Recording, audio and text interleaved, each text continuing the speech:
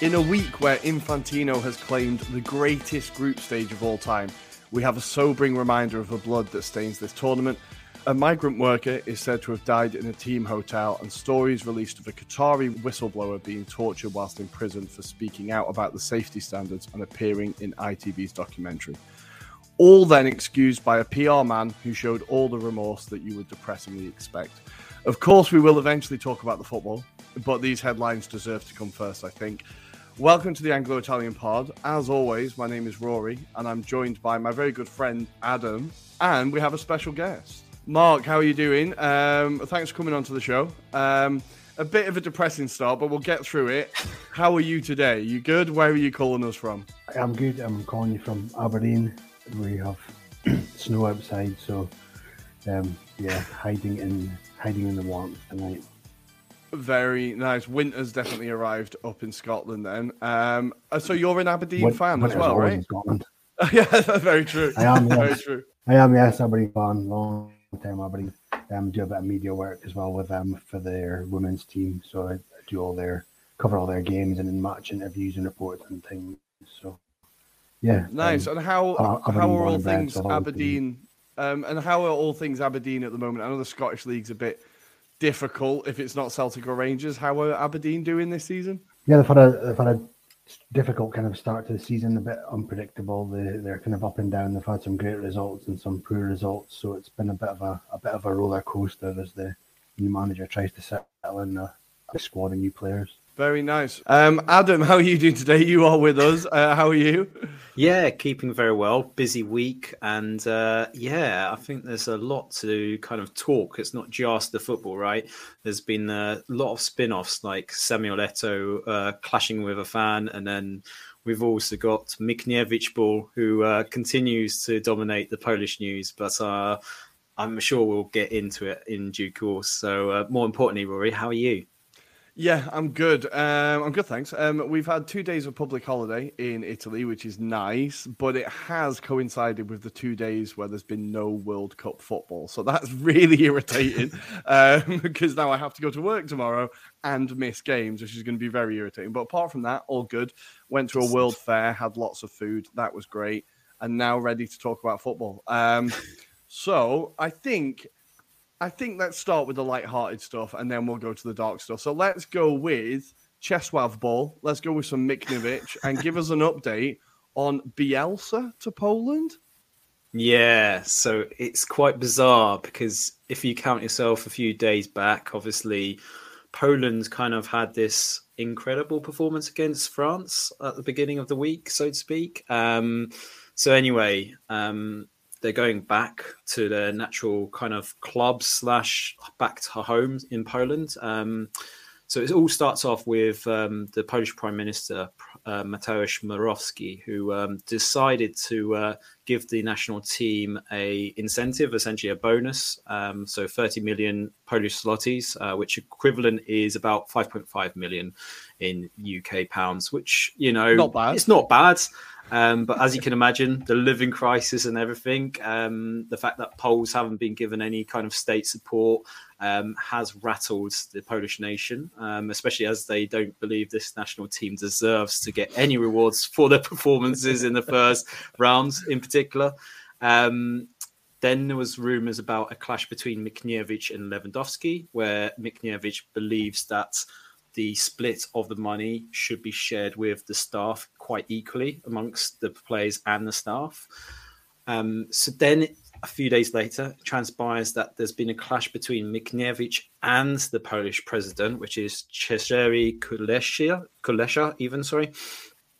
So the clash has been over a number of different elements. So not only about the reward of the 30 million zloty reward, but also around the fact that Mikniewicz decided to have the players' families alongside him in Qatar, which Kulesza was against. Mikniewicz decided that was kind of a more morale kind of boosting element, make sure that the players were motivated, they had their families by their side. For some reason, Kulesza didn't believe in that. And then also, as we exited the tournament, should I say, Poland that is, Michniewicz decided to give 14 of the players a rest, which, for some of those players, they probably had a long season already. They probably had a long 2 years, in fairness. And it transpired that only 14 of the playing squads returned back to Warsaw to meet the Prime Minister and President, which didn't go down very well. At this kind of meeting between the Prime Minister and President, it was leaked that one of the players jokes about the fact that they get paid in euros and not in Polish zlotys, due to the fact that the Polish zloty isn't doing quite well against various different currencies. So that didn't go too well. And then just to tie it all off, Michniewicz obviously it's been rumored that because of his progression to the latter stages, for the first time in 36 years that Poland had progressed, it was automatically renewed. Now the Polish FA are deciding to review this. Now it's been announced tonight that they're going to have talks over the weekend and have a series of conversations with Michniewicz next week. Michniewicz has gone to the press today to say he is not going to resign. In the last 48 hours, there's been a few names circulated.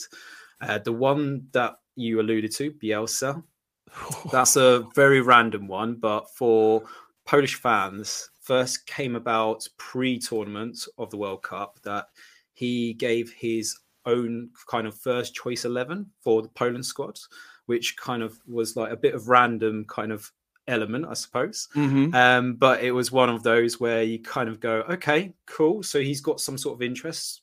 They dived into it. And Bielsa said that he would like to manage the Polish national team one day. Anyway, I think this it's is a job so that's random. I think it's a job that's like suitably niche enough for Bielsa that it would be like, I think people would be both surprised and not surprised if it was announced tomorrow. Bielsa appointed Poland. If you was like, oh yeah, of course. Why didn't I see that timeline arriving? It kind of makes sense. It would be very exciting, and we've talked about an attacking team with a lot of attacking talent, with players that are quite exciting. I think Bielsa would be a very good manager to get the most out of that. How realistic do you think that is, Mark? I'm going to ask you about your thoughts on Poland in the World Cup in a minute. But Adam, how popular do you think, or how likely do you think the Bielsa ties are? How realistic, I don't know, because I think he's been swanning it back at home in Argentina, right? So I don't know how realistic that is. But I suspect it's a project, right? I think that this is kind of projects where managers get to a certain age and they seem to like just be happy managing these kind of nations and, not have to deal with the day-to-day work, which maybe it suits Bielsa. Maybe it'd be with the agreement of Polish FA, he'll be able to spend time in Argentina and then turn back for, duties perhaps. There is definitely a cry from Polish fans to have someone that's a bit more total football. The press were quite deflammatory of the style of Michniewicz, let's put it that way. I mean, that's probably putting it lightly. We were as well, right? I think most of the world were kind of cursing at Poland, to be fair, about the bleach in their eyes from it. But I mean, we definitely do crave something better. I think we're just embarrassed. I think the best phrase that was kind of picked up by a Polish press was, in decades to come, we will never tell our children about this squad and how they achieved the next round, because they're embarrassed about it. They're just purely embarrassed about the style of football that we achieved in the World Cup. And they take the France game as a pinch of salt. So it's one of those. Anyway, just to kind of round it up, obviously the likely names also thrown into hat: Roberto Martinez, Andrei Shevchenko today. Nice. There has been a real big rumor that went about, which was around a Polish manager who is manager of Wisła Płock. They are currently like pushing their weight, I suppose. They're fifth in the Ekstraklasa, and his name is Maciej Bartoszek even. So I don't know too much about him. I don't know about his credentials, but by all accounts, he is a total football man in terms of the playing the philosophy. I think Polish fans do want to see a bit more kind of a blend of football, like total football, but winning it the right way, if that makes sense. I think we've seen teams like the Australias, etc., trying to play it, and there's going to be occasions where you can't play that total football, but I think we just wanted a bit more heart at the tournament from a Polish fan perspective. So Yeah, I mean, I'll pass it on to Mark. Mark, it was kind of like a running joke on our podcast. Obviously, that Adam's kind of Polish heritage, we like to keep an eye on Poland. It was a running joke across the pod just how terrible they were to watch. What did you make of Poland across the tournament? Do you think that squad is capable of more? It's difficult. It's difficult to tell from the 3 games because the results were kind of really strange and unpredictable. You had the kind of 0-0 with Mexico in the first game. I think maybe if they had the win in the first game and the second game, it might look totally different to them. And I think that quite a lot goes on the order of who you play the teams in these groups. You know, they had Argentina last, so they kind of knew they had to get their games.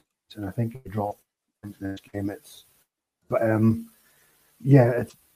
tournament football, as I say. That, you know, it's not about the performances, it's about kind of winning games and getting through. But I think if you don't get through, and you don't play great football, then they both cancel each other out. I think you only get away with it if you're kind of having success, can you?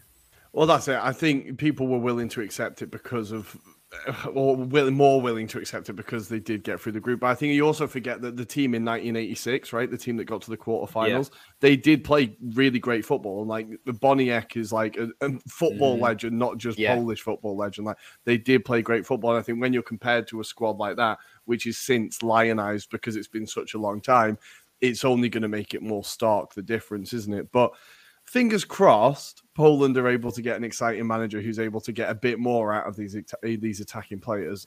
Because I think for the next Euros, they could be a really exciting team. For the next Euros, I think they could be a team to keep an eye on. But before we go to the Qatar World Cup, we need to talk about Samuel Eto'o and him getting in a scrap outside the ground. They've been saying that this is a calm tournament. There's no alcohol, no fighting. While Samuel Eto'o's brought the violence. And to be honest, I think it was quite...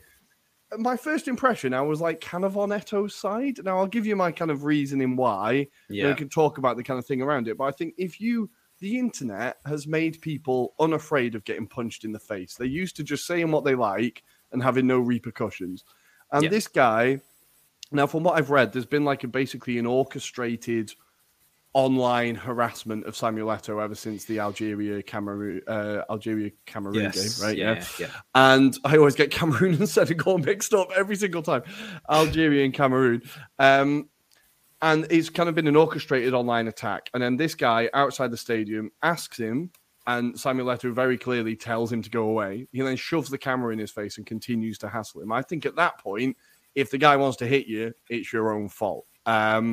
Now, it all stems back to the game against. It was the World Cup qualifier. There was a really terrible refereeing performance from Gassama, I think his name was. Yes. There was 2 goals disallowed, a goal given that shouldn't have been disallowed. That should have been disallowed.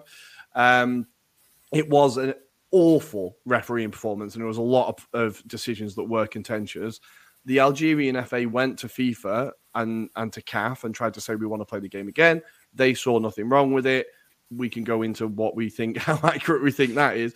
But I don't think it should be for the fans to then try and take it into their own hands and harass players outside the stadium. Like, I'll go to you first, Mark. What did you think when you saw this? Personally, I started laughing, I'll be honest. But yeah, I think it is one of those that you see the wee clip and you kind of laugh about it, but then you kind of remember that how stressed out and harassed is Eto'o feeling if he's willing to go to that point.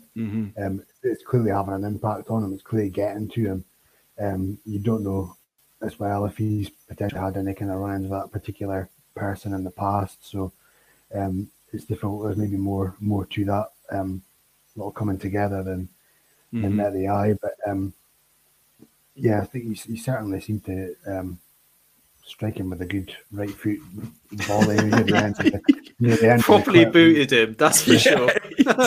He made a good connection with him. But yeah, Adam, what do you think of it? Because I remember the game at the time. I think we maybe talked about it as like a contentious thing for the World Cup qualifiers. The refereeing performance was genuinely shocking. But I don't think Samuel Eto'o had anything to do with it, right? Probably not. No, probably not. I stress that because he's part of FIFA, so you have to put that asterisk. Yeah. Maybe, I don't know.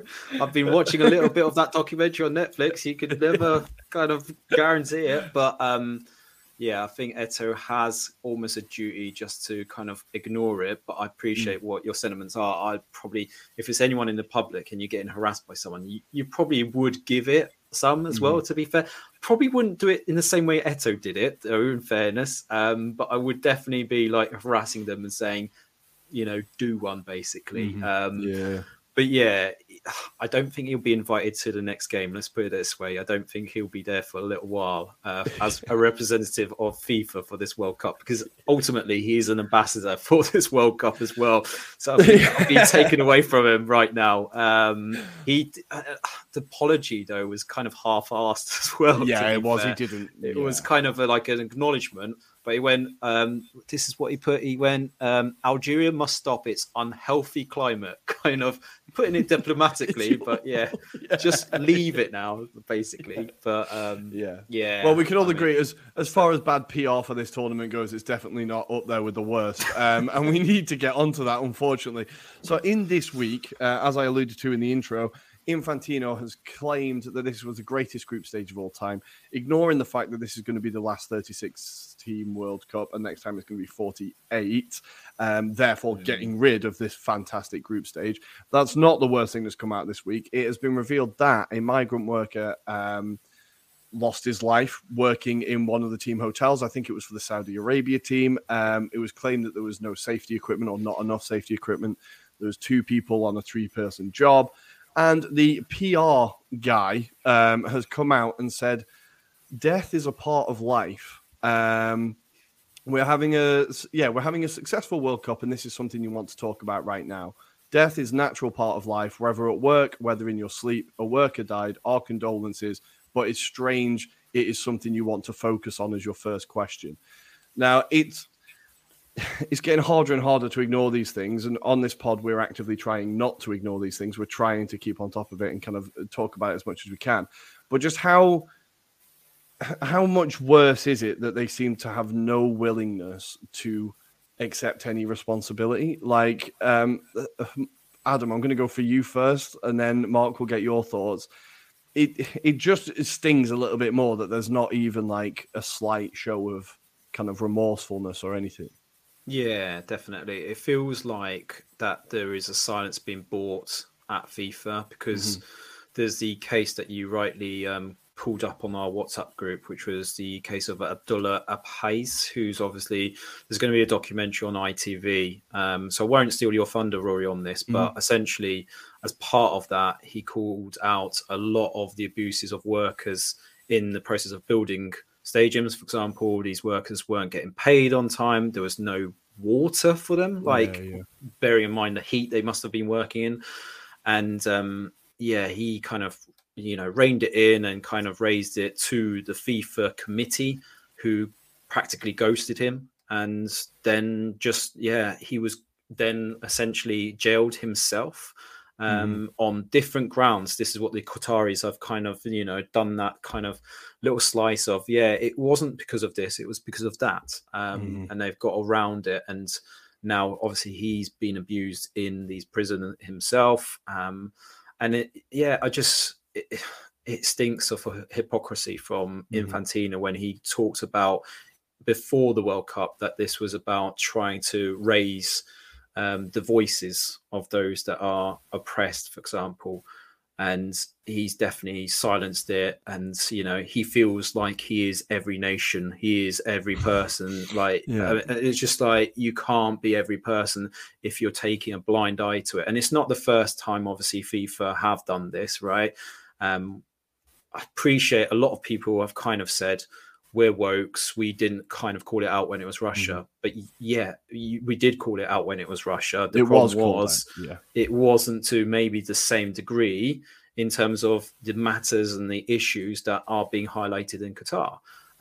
It's been for decades, unfortunately. And I think, unfortunately, we've got a poisoned organization in FIFA. So, What about you? I mean, obviously, we've said about you introducing it, but what's your thoughts as well?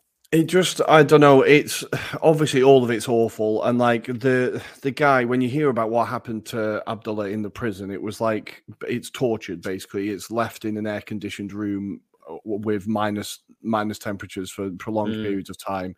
It's physically beaten. It's everything you can imagine of, and it is. The reason they're saying is because he didn't fulfill a contract that he agreed with them. Like, even so, even if he did do that, this is not the crime doesn't fit the punishment, right?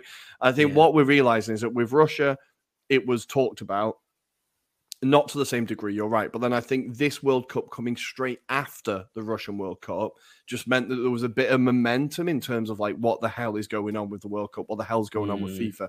And it's all led to this kind of steam train that's coming through now, and everything's been talked about, which is fantastic. It's great. We'll see if it makes a difference in terms of selecting countries in the future, because Saudi Arabia are still being dubbed for a World Cup within the next few. So we'll see if it makes a difference. But I think it's just really important that people keep talking about it. In terms of anything changing at FIFA, I'm not convinced. I think Infantino is much, much worse than Blatter, and maybe it's better the devil you know than the one you don't, right?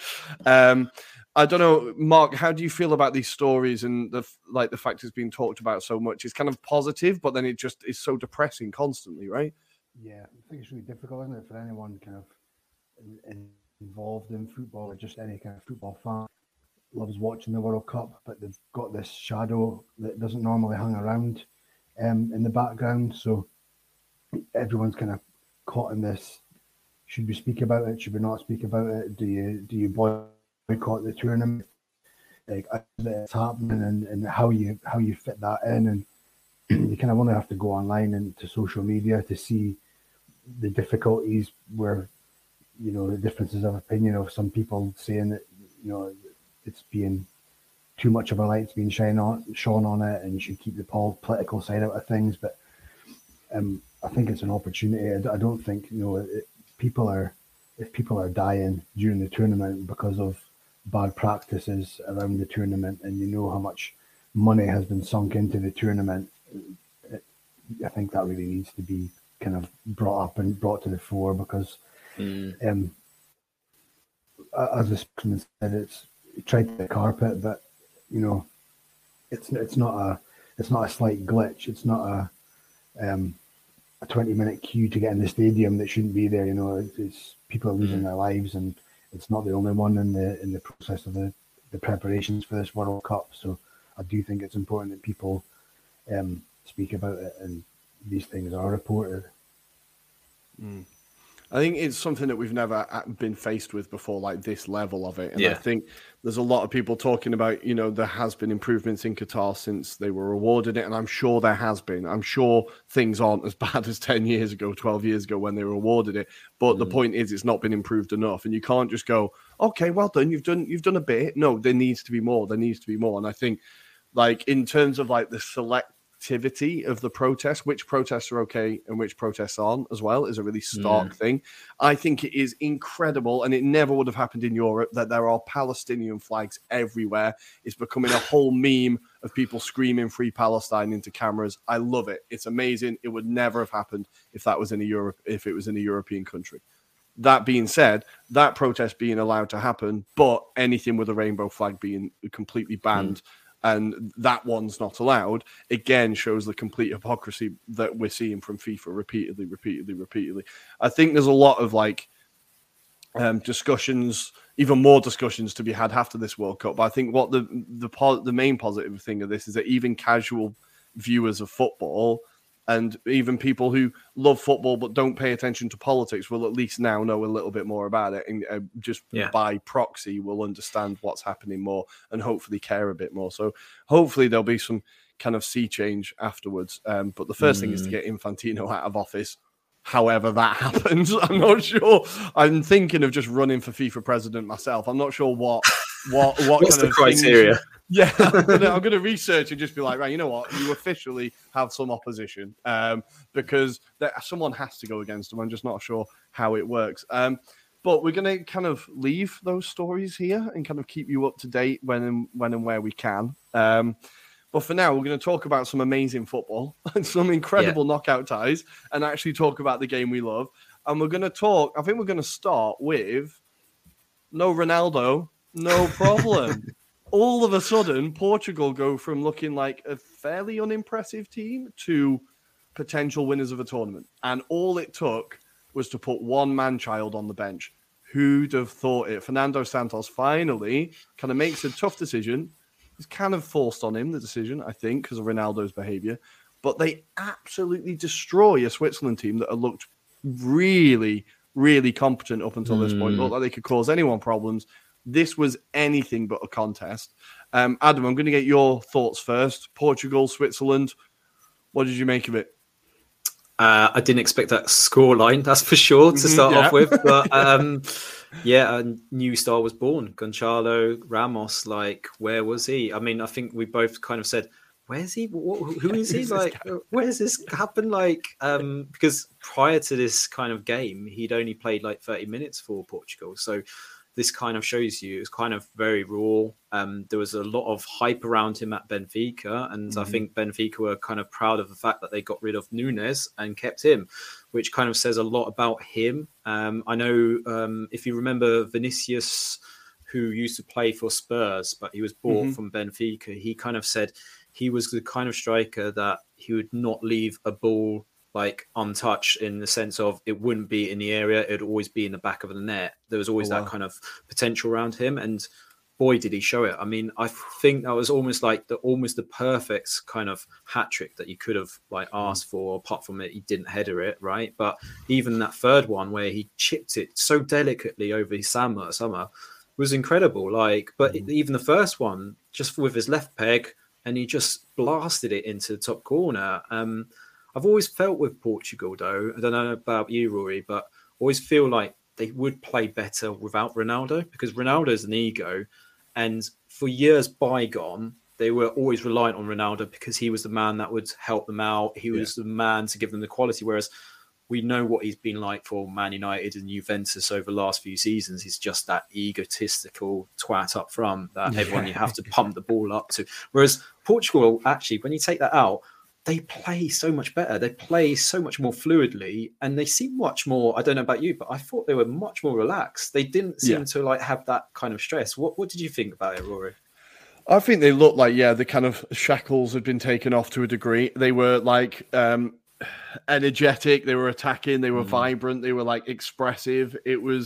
I always felt about this Portugal team, and I kind of always put it down to Fernando Santos, really, that he was a bit of a conservative, boring manager. They never played particularly exciting football. But once they had someone in Ronaldo's position that was able to actually run and be dynamic and able to press and cover ground, you saw the change immediately. Now, we've said for ages, Portugal have got an incredible squad with so much talent in that squad. And I think a lot of depth, even on the bench. We've talked about England's depth on the bench. I think Portugal's depth is right up there, like bringing on Rafa Leão, and he just scores that incredible goal at the end. Now, obviously, we love Leão. We watch him in Serie A every week. We know how great he is. But having someone like him to just come off the bench, it's kind of, last episode we made the point about England with, you just bring on Grealish and Rashford, whatever. I think Portugal kind of have that as well. As just bring on Leão, just bring on this guy, bring on and I think they've got a lot of depth, and maybe just Ronaldo not being there, and Ronaldo acting like a child and not turning up for training or whatever it was, has actually done his country a favour. I think it would be very funny and quite poetically beautiful if Portugal won it with Ronaldo on the bench. I would really enjoy that. As much as I would like to see England win it, I would really enjoy that happening. Mark, what do you think of this Portugal team? They've all of a sudden, they're being talked about as favourites, or not favourites, kind of second, third favourites. A week ago, nobody was saying this, right? Yeah, I think I tweeted out during that game that Portugal are an infinitely more likable team for some reason now. And I was being a wee bit facetious, but actually they were, because they were a lot better to watch than they had been. They were entertaining, they were attacking, and I really enjoyed them. And I did, for the first time, kind of think they might have a chance of going to the final. When you look at they're probably in the preferable half of the draw. For that respect, albeit that they'll have a difficult semi-final. But I think Ronaldo's been a problem the past couple of years, hasn't he? He was a problem towards the end of his time at Juventus. He's been a problem at Manchester United. I think particularly Manchester United realised that they were better without him in the team, and I think he's maybe been surviving by his own numbers and his own stats rather than the team's stats, and it's the old favourite of no one player's bigger than the team, and I think that's what's happened at Man United, and that's what's happened with Portugal as well. I think he was maybe just too big a character, and it maybe took the light away from some of the other players, and now that he's gone, they can kind of step out of his shadow a wee bit, and then maybe a little bit more free, like that. Right? Yeah, I think you're absolutely right. I think I was also on the same hand. I was very disappointed by Switzerland. I know they were kind of forced into a tactical kind of system change. They were forced into a 5 at the back because of the injuries, and they were playing in a shape that I think in the past they know they've not done particularly well in. So I think the chips kind of fell quite well for Portugal as well. But I think it's after what was, I think, quite an impressive performance against Serbia to kind of like getting pegged back and still getting that goal, pegged back, score again. I was surprised to not see more fight from Switzerland, not just Granit Xhaka holding his bollocks at the bench, but some actual fight on the pitch. I was kind of a little bit disappointed that they went out quite quietly. What did you think, Mark? Did you expect more from Switzerland? Yeah, I did a bit. It did seem quite a meek departure given the ball grab that went on in the previous game. But yeah, I actually was kind of thinking that Switzerland were going to knock Portugal out, or at least get something from the game when we came up against them. They're a strange kind of team, Switzerland. I found them really difficult to work out at this World Cup. Because they could look really, really good in spells, but those spells seem to be never over the whole game. So they were a frustrating kind of team, I found. But yeah, I did. I was expecting a wee bit more from them in that game. Yeah, Adam, what did you think? I thought they had a bit more quality, a bit more kind of discipline than that performance showed. Yeah, I thought they would maybe not be as open as perhaps Portugal made it seem like. And I don't know whether it's a combination of Portugal were just seemingly up for this match. They seem to be unshackled by not having to play it to Ronaldo and play their own natural game. But then, yeah, I thought they'd be a bit more disciplined as well in terms of Switzerland. We know about the qualities of Mbolo, for example. I thought Xhaka was quieter in this particular match. I thought he had a lot more control in the previous round. Shaqiri, I didn't find he did too much. That could be a generalization of his general play, though, to be fair. And then, yeah, defensively, I thought they were so easy. It felt like Fabian Schär had his worst game of the tournament. And Fabian Schär has had a fantastic season with Newcastle, not just with Switzerland as well. So to see how easy it was for the likes of Gonzalo Ramos to kind of go in front of him for that second goal. I mean, it was a bit worrying that he was going to have this game. But again, maybe it was also a bit of tiredness. That's what we probably have to give. And maybe Switzerland as well. I mean, if you offered them the last kind of 16, I think they would have taken it prior to the tournament starting off. I think there's promising signs about, Switzerland's Okafor, who came off the bench a few times. I think he'll be a good player in years to come. With Mbolo, I feel like he's maybe 1 or 2 seasons away from playing for a bigger club if he continues that kind of performance levels as well. Because I think, like we said kind of before in our previews and various reviews, he was in Germany for most of his career so far, and then he's been in Monaco. So whether this helps him out in terms of being more prolific, hopefully. I mean, he's got all the attributes. I think he showed it in this World Cup. But yeah, I mean, Switzerland obviously being marshalled by the ex-player Murat Yakin, who I used to love those Yakin brothers for Basel. Yeah. Hakan and Murat. Yeah, exactly. They were blast from the past. So I feel like there's something enthusiastic. Maybe something's brewing for Switzerland, but maybe this is a tournament where we didn't see the potential just yet. And years to come, we might be saying, "Oh, Switzerland! I remember those players," and they might be building on that. So. They did well, but yeah, for this match, I think a bit disappointing.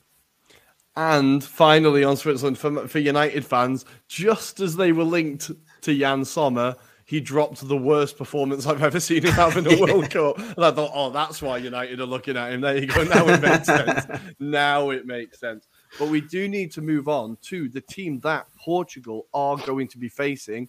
And that is, of course, Morocco. And to do that, we're going to go to friend of the show, Basri, as he reacts immediately after that incredible win for Morocco. It's the best night ever. It's happiness everywhere here in Morocco. We are really happy. Everyone is happy. Everyone is smiling. Everyone hugs everyone. Everyone is really proud of this national team. We were crying by happiness. We were really crying. Everyone was crying by happiness. We are in the quarterfinal. That's mind-blowing. That's really mind-blowing for everyone. I told you in the first podcast that we believe in our national team. We have great players. We have many fighters. They are great players who played with big teams in Europe, and they are fighters as well. And they love their country. And now here we are in the quarterfinal for the first time in the history of the whole of Arab world. And we are only the fourth team ever in Africa to be in this round. And now we have every right to dream. We are really close to be in the semi-final. Can you believe this? We are really close to the semi-final. We need to play by the same way, by the same heart against Portugal. And I'm sure that we're going to fight back. We're going to fight back against Ronaldo and co. So it's hard to describe what's happening here in Morocco. Not only in Morocco, but everywhere, in every African country, in every Arabic country, and in every country in the whole world, because Moroccans are everywhere and they are celebrating from Montreal in Canada to Milano in Italy to Paris to Dubai, everywhere. The Moroccans are really happy, and it's not a night to sleep. It's not the right time to sleep. It's fabulous. You can see some videos of the king himself. The king himself is celebrating with its people. We never saw that before. It's really mind-blowing, and we are happy. We are really happy. We made it through a difficult group. I told you in the first podcast that I believe, not only me, but everyone here in Morocco believes in Bono, believes in Hakimi, believes in Ziyech. And now we are making history. That's the word. We are making history. We made it through a difficult group, and we made it through in the penalties against Spain. Against Spain, we know they are the closest European country to Morocco. But it's a derby. It was really difficult, but we made it through, and we are happy. And it's the biggest night and the most happiest night in my life, in everyone's life, in every Moroccan life. So we are really proud. And as Walid El-Regragui, our coach, which is the first African coach who made it through to the quarterfinal, we still believe. We still believe. Like the song, like the official song of FIFA, we are the dreamers. Yeah, the song is about us. We are the dreamers, and I hope that we'll keep fighting till the end, inshallah. Alhamdulillah. Honestly, when I got that voice note, I just had the biggest smile on my face. Like, Basri, thank you for that. It was incredible. Just see, and like, these are the stories of the World Cup that you love. This is why you love the World Cup, right? A country like Morocco, and I have to admit, like, when we did the preview episodes, when we did the preview shows, he was talking about how great this Morocco side was. And I was like, in the back of my head, I was like, okay, it's a fan getting a bit overexcited about his team. And like, you know, I don't know how much I believe in this, the quality of this team. But then the more you've seen them play, and then the more the names do kind of jump out, and you're like, oh, actually, they have got Mazraoui, who plays first choice for Bayern Munich. They have got Amrabat, who now everybody's seeing how good that guy is, and I don't think he'll be at Fiorentina much longer. Like, they have got Ziyech, they have got Hakimi, and all of a sudden the names do come out. This is a squad with a lot of quality, and I think more importantly, incredibly well coached. Like, the performance they put in against Spain, just they never lost their shape. And Spain we're going to get onto and what was wrong with them. But I think no matter what Spain did, the players never lost their shape. They just shifted across, stayed on the job, and played the football they've played the entire tournament. Low block, catch a team on the break. And I think their XG alongside Spain was basically 0.01 difference across the 90 minutes. Like, they created like as many and as dangerous chances as Spain. Spain did nothing except pass the ball. And Morocco, I think, rightfully got through. Like, the penalties were incredible. I love Hakimi Panenka-ing the country of his birth out of a World Cup is just unbelievable. Like the amount of balls that takes. But Adam, I'm going to go to you first. Morocco, Amrabat, how impressed have we been? Yeah, I kind of called it. I said this would be the shock. I did call it. I said this would be the way it would go. Maybe not in a fashion, but certainly that Morocco would win this. I'm just happy. I mean, Basri kind of summed it up, just like how joyous that moment was. It was like you can't help but have that little smile for them. Like they were just so exciting prior to this round. They played a bit more pragmatic, it has to be said, but you know, they absorbed what Spain threw at them, which wasn't a lot, it has to be said. It was just, making sure they kind of tied themselves out by trying to kind of do their passing moves and then just kind of counterattack them. And I thought they were unlucky on occasions. Khedira in extra time had that chance smothered by Simon, for example.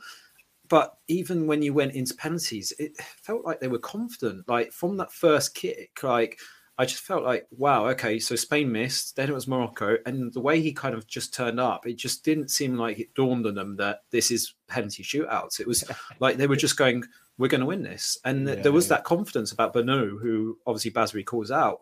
You know, it was his third game. Like he hasn't played every game in this tournament, but it's incredible. Just how they seem to work together. And when you look at the names, yes, you have got the likes of Ziyech, but you've got players that are playing in the French league, like you know, the second division of the French league. So they're not even in playing for the big clubs as well. Like we've talked about players like Ilias Chair, who's playing in the Championship. He hasn't really turned up yet. The Khedira, who we know from Bari as well. It's great to see him on the pitch for once. But I mean, again, he hasn't really featured that much. So it just goes to show you the strength that they've got in their first 11, and it's just the way they play, just fight for each other. And that's kind of what's been instilled by the manager. And it's great that they've actually got a homegrown manager, an ex-player, who's kind of building this philosophy. He kind of alluded to the fact that they might not play total football in the next round, which is like, we know they can play it, but I think he's also a bit more pragmatic. He knows who they're going to face. So he's just going to make it difficult. And do you know what? I got this funny feeling about Morocco. They could pull it off, and that would be treatable. We have just talked about how amazing Portugal are, but I do still have a feeling about Morocco. Mark, what's impressed you most about Morocco? Which players have stood out? And how surprised have you been by them? I have been surprised and feeling a bit stupid, really, because probably shouldn't have been surprised when you look at some of the players that you're mentioning there. And kind of, I think pre-tournament, I think countries like Morocco are always kind of almost forgotten about, and I think it's so uncommon to see a real shock kind of team go deep into a tournament nowadays, and I think that's what I've enjoyed most about it. And that clip of Basri there, there's a big smile on my face. Listening to how brilliant was that, listening to him and how he feels about it. And I think that you get that from watching Morocco, I think, as well. You get the sense that, you know, they've got a lot of fans there.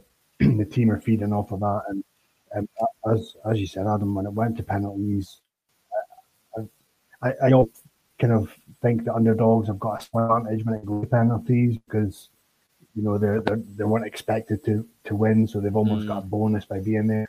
But yeah, as soon as that went to penalties, because the whole game I was kind of willing them to hang on in there, because you kind of got the feeling, Spain are going to get a goal at some point, because that's kind of what they've been doing. And then when it got to penalties, I thought, the Morocco are going to do this here. Yeah, I think with Spain, it was kind of an interesting one. Like, I think Enrique has left the job now, right? Yeah. He left the job today, so that didn't take long. That's another manager out the competition, out of a job. There you go, done. What do you think? I think with Spain, it was the whole thing of passing but zero ideas, no threat whatsoever. And even when they brought on Morata, which we've talked about previously in the episodes, where maybe Morata's a better option to come off the bench, they brought him on, and it didn't really make much of a difference. It seemed like they only have Plan A. And are Spain too married to this tiki-taka thing now? Was it even tiki-taka? I don't know if it was. Like, no. What did you think of Spain's performance, Mark? Like how? It just seemed a bit blunt, right? Yeah, exactly that. It was keeping the ball, but not doing anything productive with it. I think I wrote down that they had over 1,000 passes, 77% of possession, but they only had one shot on target the whole game. Yeah. Like, how can that? And that just sums it up. I think that says it all. That it's possession based, but it needs to lead to something, and it used to with Spain really effectively lead to something, but I think now it doesn't, and they've got the possession part of it, but they don't have that incisive final third piece of the puzzle anymore.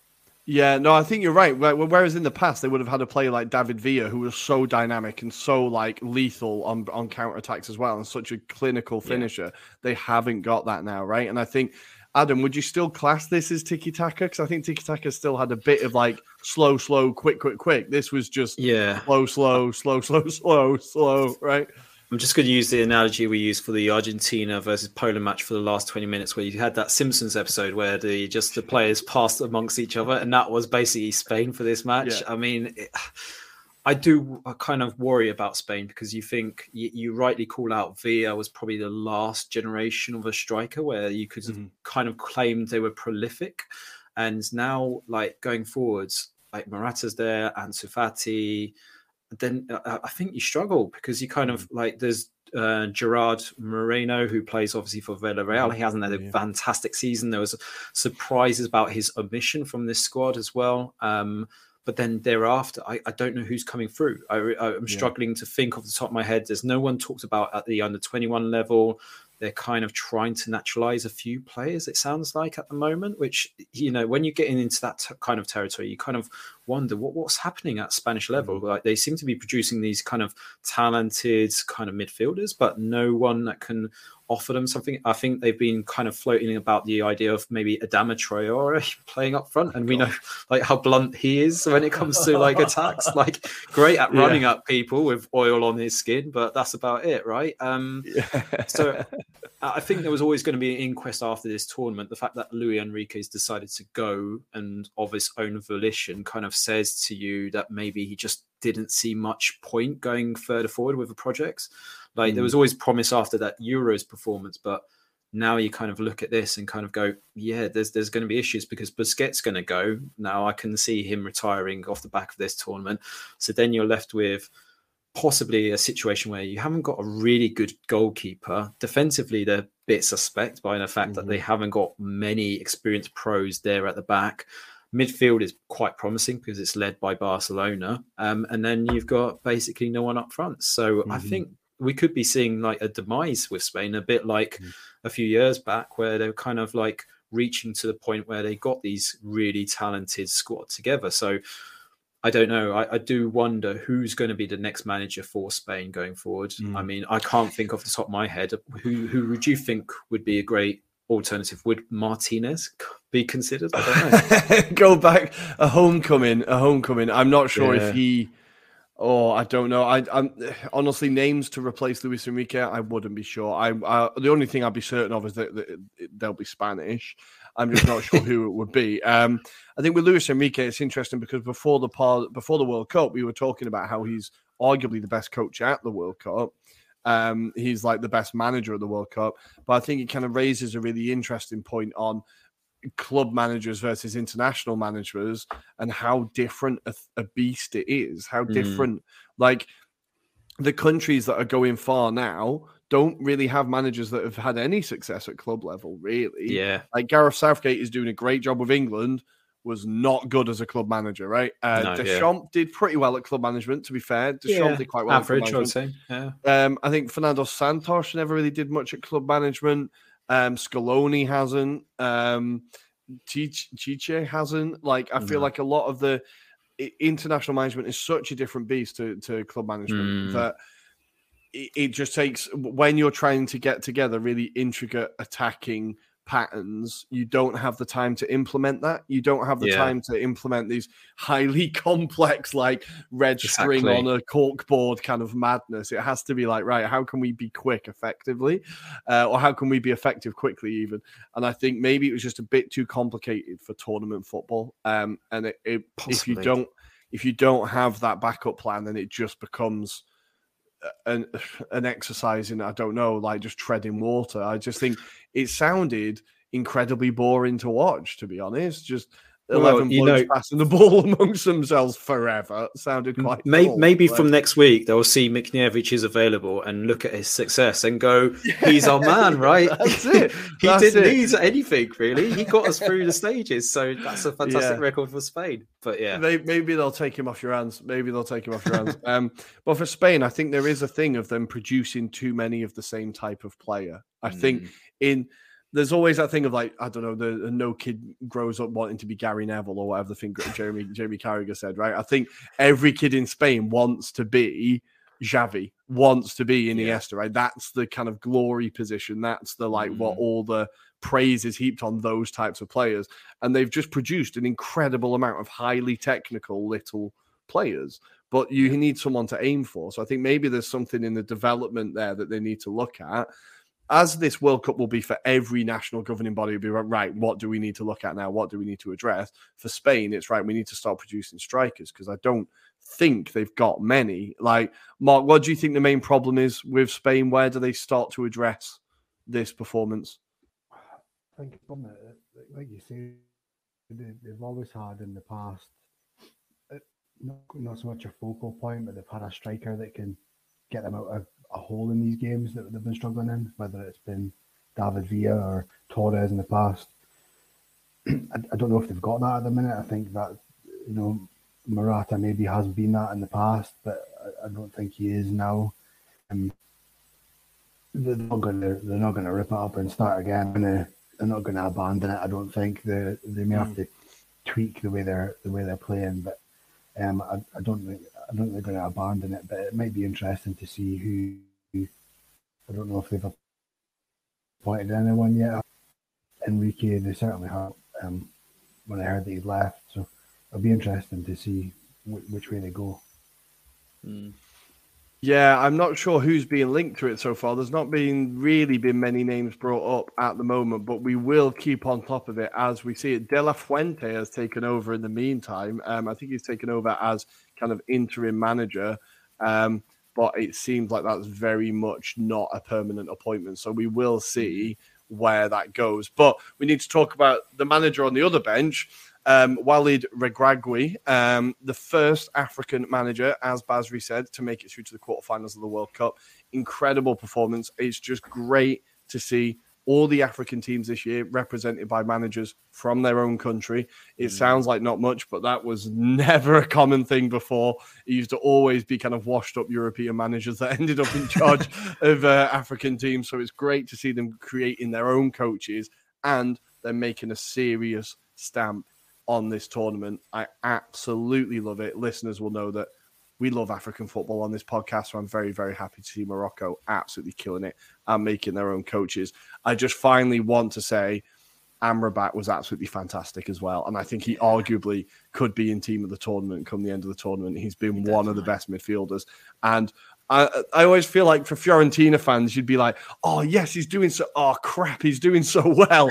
Like, it means he might not be for La Viola for much longer. We'll kind of find out. But I think already there's a few teams going, okay, yeah, how much would that be? I think Juventus have already seen kind of give some looks. If they can find any more money from those magical accounting books, maybe they'll be able to make a bid.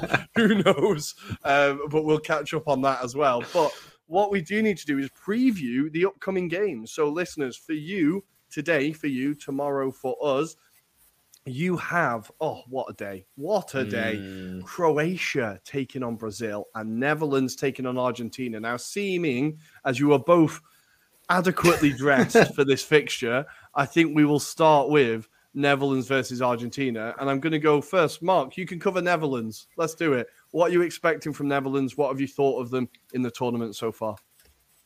I think that they look like a Netherlands team that haven't been there for a while. I think they've got a bit, when they were struggling for those years, they looked a jaded kind of. It's almost like they were searching for their identity. They didn't know who they were anymore, and they seem to have got a bit of that back. I think a little bit of the swagger, a little bit of the belief. I think a lot of that probably comes from Van Gaal on the sidelines. He's certainly been on good form as well off the pitch, and his interviews and things in the tournament. I think it's a really difficult game for Argentina. I know maybe pre-tournament you wouldn't have put this one being so close as it is. I think this is a 50-50. This could go either way. I really do. Yeah, and Adam, what do you think about Argentina? I think Mark's right. It is kind of more evenly balanced than I anticipated. At first thought, I was like, okay, Argentina get through this. I'm like, do they get through this? I think one thing you have to hand to Holland, I feel like, and in particular Van Gaal, he's very astute in terms of his tactics and his approach, right? So I feel like he will not necessarily kind of play the total football all of the time, but he knows the moments when they have to maybe create the opportunities and when they have to pull back and maybe defend a bit more. And I think that was evident in the USA game, for example. He kind of made sure that USA tired themselves out and then he kind of countered. He knew the strengths of his own players and he knew what could be used in certain moments. So I think, yes, we might not look at this squad and kind of say it's star-studded, but he's got them playing a certain style that is winning them games. And I think people at home in Holland, certainly in the Netherlands, are feeling confident. They're feeling like, they probably didn't have a lot of trust about Van Gaal, particularly in terms of his style, but they're actually backing him because, as Mark alluded to, his antics off the pitch are also warming to him as well, to the general crowd. So I think that's really heartwarming for every fan. And we've kind of joked about it on our pod about some of his mannerisms, like hugging reporters, kissing Denzel Dumfries and telling his wife he's at home ready for Nookie, right? But then if we talk about Argentina, I think the one thing you'll say is doesn't feel like a complete Argentina squad. Like, I don't think if you look back at some of the winning Argentinian sides, you'd say they were amazing during the whole tournament. I feel like they always struggled, but they got better and better as the tournament's gone on. This time, the one thing I think we probably don't give enough credit is that they have this fantastic run of not conceding a lot of goals up until that Saudi Arabia result, right? So I think even when you go beyond that, they've got a really strong defensive line. Like in Emiliano Martinez, you've got a fantastic goalkeeper in front of him, Otamendi and Romero. I know Otamendi has a clanger in him, as does Romero at times, but they seem so strong as an Argentinian back line. And then that kind of builds that confidence up ahead of them. They've got experienced pros mixed in with, players that have got probably a bit more legs about them, bit more emphasis in terms of that pace, energy, like the likes of Enzo Fernandez, for example.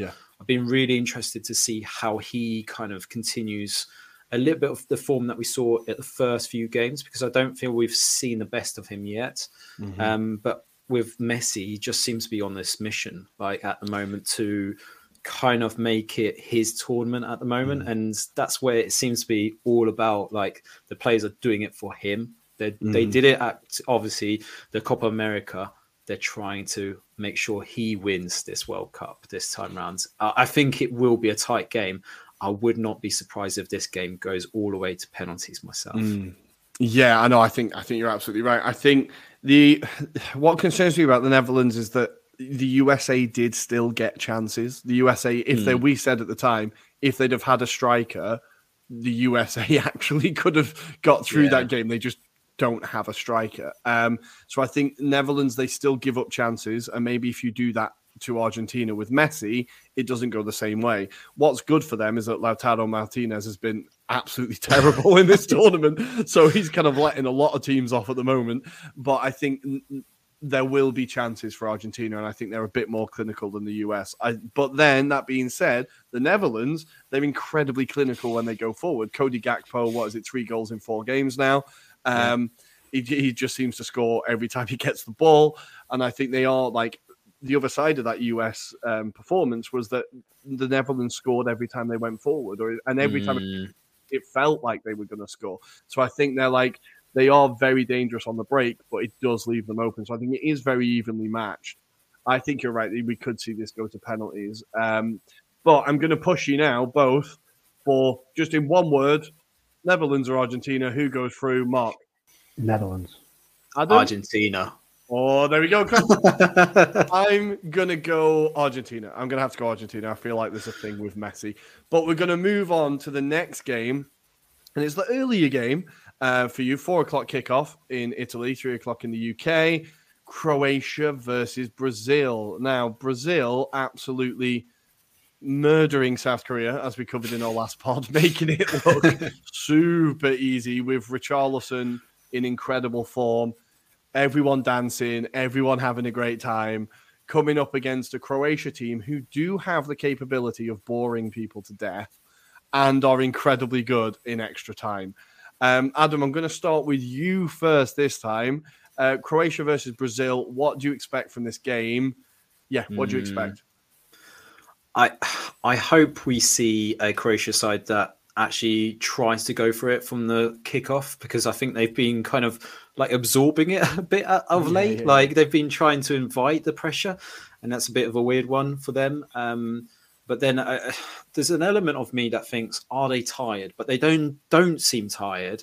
So I can't work them out at this stage. Like I do feel there's weaknesses in that Croatia squad, but then equally I look at the experience that they've got in the likes of Brozovic, Perisic, Modric, and they just seem to be really like they've got a plausible squad. They've got some like outlets that can help them like grind out results. One thing that I think is the weakness is probably up top. Now we've talked about it for a lot, and Kramaric, he's probably the only kind of quality player they've got up there.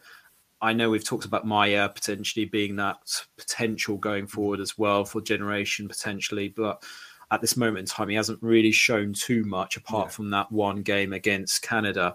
So for me, I do feel that if Brazil, and I know they've got quality depth in that midfield, but also defensively, I think if you keep that midfield quiet, then there isn't much that Croatia can offer going forward. Like I've kind of like alluded to it, like Juranovic, he can be hot and cold sometimes on that right-hand side. And you saw Modric having to kind of almost be a wingman for him down that right-hand side in the last match. So I do feel like this could be one of those games where they do struggle. I'm expecting Brazil to win this. Not handsomely, though. I think it'll be a bit tighter, but I think Brazil will win this probably like 2-1. I think it's going to be a very tight scoreline. Maybe Croatia might score first, but then by inviting the pressure, when you've got the quality that Brazil have got, they've shown it in the last rounds, they can handsomely do it. And I suppose just for Roy Keane, we're just waiting to see what celebration they do. Is it going to be the Macarena or Wigfield or something like that? That'd be classic, right? Yeah, no, I hope it's completely choreographed and it takes about 20 minutes just to see Roy Keane like pop a vein. But Mark, are we seeing a return to the fun Brazil, right? Brazil look like Brazil again. It feels like a while since we've seen exciting, attacking, terrifying Brazil. Like, have you enjoyed them? What do you expect from this game? Yeah, I really enjoyed that last game. And I enjoyed all the dancing and everything around about it, because that's what you kind of come to expect from Brazil, isn't it? That's what Brazil are. And I think it is a kind of return to kind of the Brazil that we once knew. It's probably been a long way back from them since that kind of Germany game in the semi-final. That's kind of probably the nadir for them there. But coming into the tournament, I always feel that Brazilian players always play better for Brazil than they do for their club sides, or not always, but they certainly tend to. Players like Richarlison, they just seem to find a different level when they're playing. Maybe it's because they're playing with players that they've got a better understanding with, I don't know, but I think that's served them as well, quite well in this tournament. And I think Neymar being back is a big one for them. I was worried for them when he went down and looked like he was going to be out for the tournament, and then Jesus went out the following week, and I did think that might do for their chances. But Neymar coming back is a huge one, I think. And again, similar to Argentina in a way, I think he feels the weight of the country on his shoulders when he's playing for Brazil, and you just hope that he doesn't buckle under it. Same for Messi as well. You can sometimes feel that they're carrying that weight on their back a wee bit, and yeah, you kind of feel for them sometimes.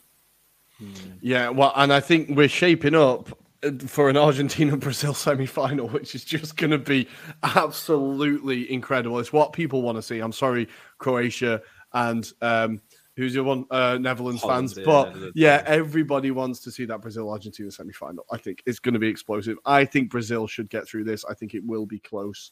But yeah, Brazil should be getting through this one. And then on Saturday, guys, I'm going to save England-France till last. Let's quickly go Portugal-Morocco. We've kind of talked about them before. I think Morocco could spring a surprise here. But with a newly changed Portugal, who knows?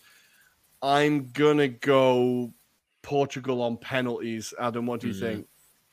Yeah, I do feel like if we see the same squads that played in the last round, and I ultimately feel like Ronaldo should be benched again for this one, I think then we could see Portugal really go through. Unfortunately, I think Morocco, they will be very conservative again. They will play pragmatically, but I think they're going to have to be a bit more willing to attack Portugal and leave themselves exposed. And I think it will be those elements that potentially might lead to a goal for Portugal, because Portugal, I feel, have been very clinical on the break. Yeah. Like when they've had moments where they've been able to kind of attack teams when they've had nothing against them in front of them in that sense, then yeah, they seem to be much more clinical. Like you say, Rafael Leao, we haven't seen the best of him yet, but when he has come on, he's looked a threat every time. And like, I just feel like that could be a game where maybe he mixes it up and brings him on, because we've talked about Morocco play a lot down the wings. So with Hakimi Ashraf, for example, Ziyech, for example, Boufal on the other side, they might leave that kind of side very exposed. So do they sacrifice that and be more defensive and then leave themselves really short in terms of attacking? I don't know. I think it's going to be a tight match. Like you say, it could go all the way in terms of penalties again in this match. But I would say that on that basis, I think Portugal have just that little bit of quality that might help them over the line. Yeah, I think you might be right. Mark, what do you think? What do you expect from Portugal versus Morocco? We will find out another time what Mark expects from Portugal versus Morocco, and we are going to move on to England versus France. It's the one that we're all looking forward to. It's the big one. It's the biggest tie of the round. It has to be. It's the biggest tie of the round. It's a massive game. I'm already shitting myself. Oh, God, it's going to be horrible. England versus France. Mbappe against Trippier? No, against, Trippier, probably. Trippier, Kane, Trent Alexander-Arnold, all of the above. It's a good job we've got a lot of right-backs, right? It's a good job we've got a lot of right-backs. Plenty of people to cover Mbappe. This is a game that, and it's always football does it to you. At the beginning of the week, I was like, you know what? Don't even get your hopes up. Don't even get your hopes up. It's France. Whatever happens, happens. You'll just have to get on with it. And now I'm starting to believe. I've watched too many YouTube videos with patriotic music and inspiring messages, and now I feel like we could actually do it. I'm terrified. Adam, what do you think? England versus France? What do you expect the game to be like, and how do you expect Gareth to line up? I think there's been talk in midweek around the fact that he's going to play a attacking player on that same side that Mbappe plays. So to almost kind of stretch out that side. So almost like give it a pivot in the sense of like, you can play your card, but we'll also play this card potentially. I almost feel like, though, he should stick with the team that's got them so far, because I feel like they feel much more comfortable with themselves. I feel like if you overthink it almost and try and put an extra man on Mbappe, let's say, for argument's sake, you still leave yourself exposed to Griezmann, or you leave yourself exposed to, for example, Giroud, who we know can have a habit of scoring goals. Now, I think it'll be very interesting to see how he plays against the likes of Maguire, because I think he's had a very good tournament, but I don't feel he has had necessarily a talismanic player like Giroud that can be clever. And, you know, I think that's the difference. I think it'll be interesting to see that battle in particular. But I also feel like France are kind of not completely assured at the back, for example. So defensively, I think Poland did kind of flag a weakness in that team. Yeah. Lloris, for example, was flawed in that game. So clearly, I think, if anything, Southgate should look at that video and kind of go, right, set pieces, what can we do that exposes Lloris? In particular, I don't think defensively in the centre too, like Upamecano, yes, he's got his strengths, but he's also got some weaknesses. It's been flawed in the Bundesliga. So I feel like there are opportunities for England to exploit. I think equally, France are wary of England and they know about their threats. I think they recognise the likes of Kane. They also recognise Bellingham. I think everyone has. I mean, he just feels like increasing, like a commodity. I feel like he's just so mature on the ball. He's clever, but he's just got the all-round package, which every nation would love to have in their midfield. I don't think there'll be any midfield, like even if you said Brazil, I think they would easily have Jude Bellingham in their sides. And you know, that's talking about how highly he is as a player. I think he's really grown over the last few seasons. So I think England go into this with confidence. I feel it here at the moment. Everyone's looking forward to it. I don't think there's a sense of, I think in the past you would have been a bit more like scared about your prospects. This time around, it doesn't feel like that. And I feel like this could be a result that goes to England. I feel like this could be a 2-1 win for England. I'm going to call it. So let's see what Mark thinks, because being from Scotland, he might give the pessimistic view right now. But let's see. Yeah, Mark, what are you expecting from this game? And what have you thought of England in the tournament so far? I was going to say, I didn't know if you were going to Scotsman speak about England or not. England have got a brilliant. England have got a fantastic squad, a really, really brilliant squad. My concern for England, not that I'm not concerned to be honest, but my concern for England has always been Southgate. I think I look at those two big tournaments, the Euros final and the World Cup semi-final, both games when England were in front, and both games when the opposition take control, and Southgate wasn't able to the required changes to get through those games. And I just wonder tomorrow, he always errs on the side of kind of pragmatism. I do wonder if tomorrow he might, or Saturday rather, he might be a little bit too pragmatic and a little bit too defensive. And, you know, he's got so much attacking talent. I think they're quite similar to France in a way, where all their strengths lie further up the field and the weaknesses in the team are at the back. So you would imagine it would be an attacking game because of that, but I don't know if it will be. I think it might be a cagey one, because as you say, I think France are wary of England, but similarly England know all about them. I would say about change formations, if I was in that French team and I heard that England were changing their formation to play against my team, I'd be thinking, we've got them. They're worried about us. And I think Mbappe in particular as well. I think that empower a player who's already feeling confident and feeling good about himself by the other team changing the entire formation just to combat you. It's a healthy compliment, I think. So I can't predict an England victory because I'll never be able to go out the front door again. But I think it will go all the way and penalties again. Nice. Well, you know what? I'll take that. There's two players that I do kind of quickly want to kind of give just maybe keep an eye on these players. I think Jordan Henderson absolutely changed the England team, absolutely changed the entire midfield. I hope Gareth Southgate sticks with him. He's a player that gets so much stick for not being flashy enough or not being exciting, but he is an incredibly, incredibly good midfielder. And I feel like he allowed Bellingham to do so much more just by his presence being there. I thought he was fantastic, Jordan Henderson. Not just the goal, but I hope Southgate sticks with him. I really feel like the midfield was a bit more rounded with him and Rice kind of sitting back. Bellingham was able to do a bit more. And then for France, Antoine Griezmann, the way that he has changed his game has been fascinating. And I think we're looking at Ronaldo. We're talking about Ronaldo, a player who has been unable to change his game and ended up burning every bridge behind him. I think players have to change. Messi has changed the type of player he is now. Rooney did it. Like, players change, and I think Griezmann is doing a very, very good job at just being that number 10, just sitting behind the striker, those little passes, bringing everyone else into play, those through balls. I think he's been genuinely incredible for France, and I think he's a player that England should be keeping an eye on because he's going to tie everything together. I think he's been fantastic for France, and it's good to see because things haven't been going well for him at Atletico. Things aren't going well for anybody at Atletico at the minute, but particularly for Griezmann, and it's good to see him just go to France and ball out, and I like him as a player. He's a good player. So yeah, two players there that I think could be key, but people might not be focusing on.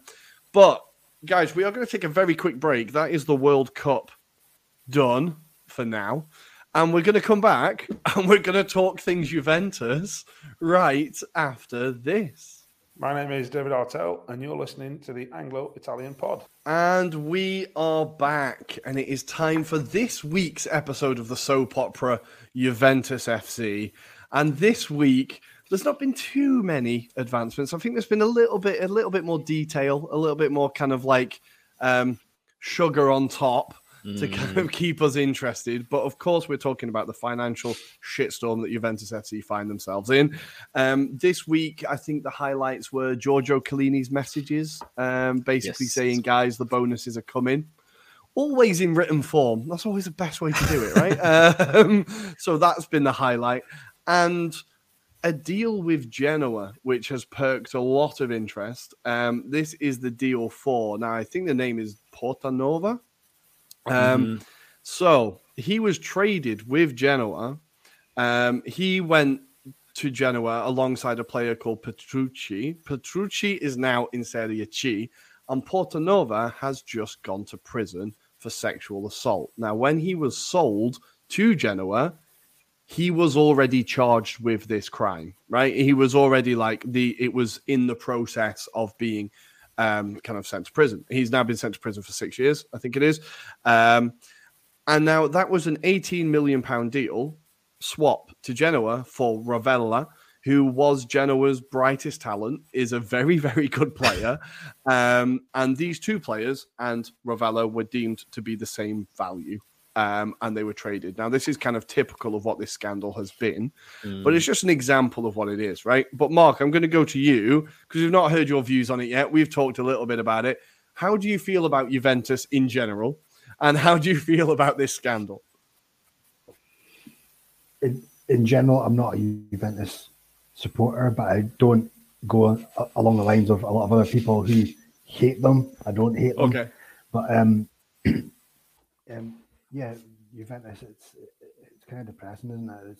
You think they would have learned their lessons from 2006 and everything that happened then, and you would think, surely it can't happen again. And that's something I thought when the news first, I thought, surely not Juventus again. Surely they learned their lesson, but no. And you've got all those stories like the Genoa player interwoven into it, which is horrible. I was just reading a bit about Portanova going to jail things, and it's just, it's happened again. It's so frustrating, and people who talk down Italian football always kind of use that the calciopoli and that as a stick to beat it with, and you try and defend it to people who like to kind of be down on Italian football, but it happens again, and it's Juventus again. Yeah, Yeah, I am finding myself defending Italian football to my friends in England again. I'm like, no, it's really great. You should watch it, I promise. And they do find it harder and harder to believe. But the information that's kind of come out this week, Chiellini's messages confirming that, and the idea is that these bonuses. So they told. They put on social media that all the players have they're refusing 4 months' pay, right? They're not having 4 months' pay to help the club continue with the running costs during COVID. It's now been kind of basically confirmed that they were still paying them, but off the books, right? Under the table, not it probably Pavel Nedved with brown bags, right? He looks like the type, but I don't know. It's probably something along those lines. With some handcuffs along the way, right? Yeah, but maybe fluffy ones. Sorry. Yeah, but I think it seems like this is now tying in Ronaldo alongside it. He's now suing Juventus for 20 million that they've promised him but haven't given him. It's just getting messier and messier by the day, Adam. Like, how do you think this is going to go? And how much detail is going to come out? There's going to be so much more, right? I think there'll be more. I mean, so if we go back to how it started, Consob kind of said to Serie A and the Italian FA at the time, essentially, that they've got about 50 transfers that they are scrutinizing because they didn't think the legalities of these transfers were correct. Some of it linked to amortization, which we know is subject to obviously the financial reports that they have to do each year, but there's also around these valuations, as you allude to in the intro as well. But 42 of those transfers were directly with Juventus activities. There's also 17 players involved with these secret payments. So you kind of go, yes, this gets murkier and murkier the more you delve into it. And I think the fact that a few weeks ago when we were doing our live stream and that kind of like breaking news came through that the whole board had resigned immediately kind of indicates how bad the situation is and how engrossed the whole setup has been in terms of like protecting the values of Juventus and trying to just sweep it under the carpet and no one will know. But clearly the fact that they haven't declared this as part of their ongoing, accounts kind of allude to the fact that they are trying to hide a lot of these payments. They're trying to manipulate the system. The fact that it also kind of brings in Fabio Paratici, who you are loving because being an Arsenal fan and him being at Spurs, that kind of helps your case out a bit more there. So yeah, it just seems to get worse and worse. I don't know to what extent this goes now. And it does feel like the more that we hear about it, the more that the punishment has to be really harsh for Juventus. Like previously, they sort of got themselves out of being relegated to Serie C to just being relegated to Serie B. On this occasion, what we're talking about is that they've basically financial fraud. They've created fraud. So that's going to have its own fine. But then also as a league, you kind of have to set an example to say you cannot get away with this. So therefore, there's got to be a points deduction. But there's an argument that, we were talking last season about Salernitana being potentially relegated because they had a joint owner of a chairman at the same league, right? Yeah. Now, that for me, to a good degree, I understand why you wouldn't have it and you wouldn't want to promote it. But that seems like a little bit more lenient compared to like going out of your way to try and cheat the system. This is cheating the system. Now, you shouldn't promote this, especially with a fan base like Juventus who are really well supported in Italy. So therefore, you've got to set the example to say cheats never prosper, right? And unfortunately, I do feel like Juventus have got this ingrained kind of attitude to kind of say, we have a right because we are the best club in Italy. We give you the commercial value of Serie A, etc., etc. We've seen it ourselves, Rory, with fans of Juventus trying to protect this face of we are Serie A. Well, sorry, actually, who's the club that has been prospering in the last few years? It's definitely not Juventus. So the example has to be set. Does the league have the balls? That is the question. Well, I think this is, and in terms of the league, I was reading something today that said now the only way that they would be able to relegate them to Serie B, in theory, is if they could prove that if they hadn't cooked the books, they would have failed to get their license to play in Serie A before the season started. Now, it's very unlikely that Juventus, despite making record losses for Italian football, I think it was 256 million they lost in a year, they still probably would have been able to achieve that license. Now, this was on a Juventus fan blog I was reading, so again, it may be a fairly biased view of what can and can't happen. But I think what the really interesting thing is when UEFA get involved, because Agnelli also happens to be one of the people who's been banging the European Super League drum the hardest alongside Perez. So I think UEFA aren't particularly going to be light-handed with any punishments. I think even if Serie A and like FIGC, even if they say, no, you know what, it's just a points deduction, I think UEFA might turn around and say European ban. Like, I think UEFA might be a lot heavier-handed than the Italian authorities are. What do you think, Mark? What do you think would be like a just punishment, and what do you expect to happen? I don't know. Does previous come into it? Does this form come into it? If you're a criminal and you go to courts and you've got previous convictions, it counts against you and you get punished harder down the line. So does that come into play as well, as it's not their first offence by any means? There's so many, like you say, with Agnelli, and then you've got UEFA, the potential there. I don't think Serie A can go light if they think UEFA are going to go hard, because it will kind of make Serie A look weak. So I wonder if they maybe will have a conversation between them and decide jointly what the punishment should be. And I don't know, maybe that would be more a European domestic relegation. Maybe that would kind of keep both sides happy. Yeah, it's going to be interesting to keep an eye on. And weirdly, in a twist that nobody saw, it feels like it's made Allegri's position even safer. Apparently, they turned around. They turned down his resignation when the board resigned. He tried to resign as well, and they were like, "Oh no, you're not going anywhere. You are staying here, mate." So, didn't expect to see that happening, but. We will keep you up to date with Juventus and the ongoing soap opera that is that football club. But for now, guys, I think that's everything. I think all we've got to do now really is look forward to the World Cup. And as always, we're going to send you out with our cards of Qatar. 3 stories of 3 migrant workers who lost their lives in the build-up to this tournament. The first story is Zubair Ahmed. In February 2020, Farzana Akhtar lost her husband and gave birth to their first daughter. Instead of celebrating a new life, she had to go to the airport and claim Zubair Ahmed's dead body along with $410 and a death certificate. He was 32 and had worked as a driver in Qatar for 9 years. The official cause of death said strangulation. It was unclear if he committed suicide or accidentally ended up hanging in his helmet strap. I refuse to believe that he would have taken his own life, the widow says. I see no reason why. Purparani Tamang. After a mandatory medical examination, Purparani Tamang was considered completely healthy and received her work visa. Once in Qatar, she got a job as a cleaner, which she was happy with because she did not have to work outside in the sun, says her mother. One day, she was taken to the hospital. She told us there was no reason to worry, but a few days later, I learned that she had died. I just cannot believe she's gone. Her body landed at Kathmandu airport just 4 days after she died, and her mother travelled there to receive it.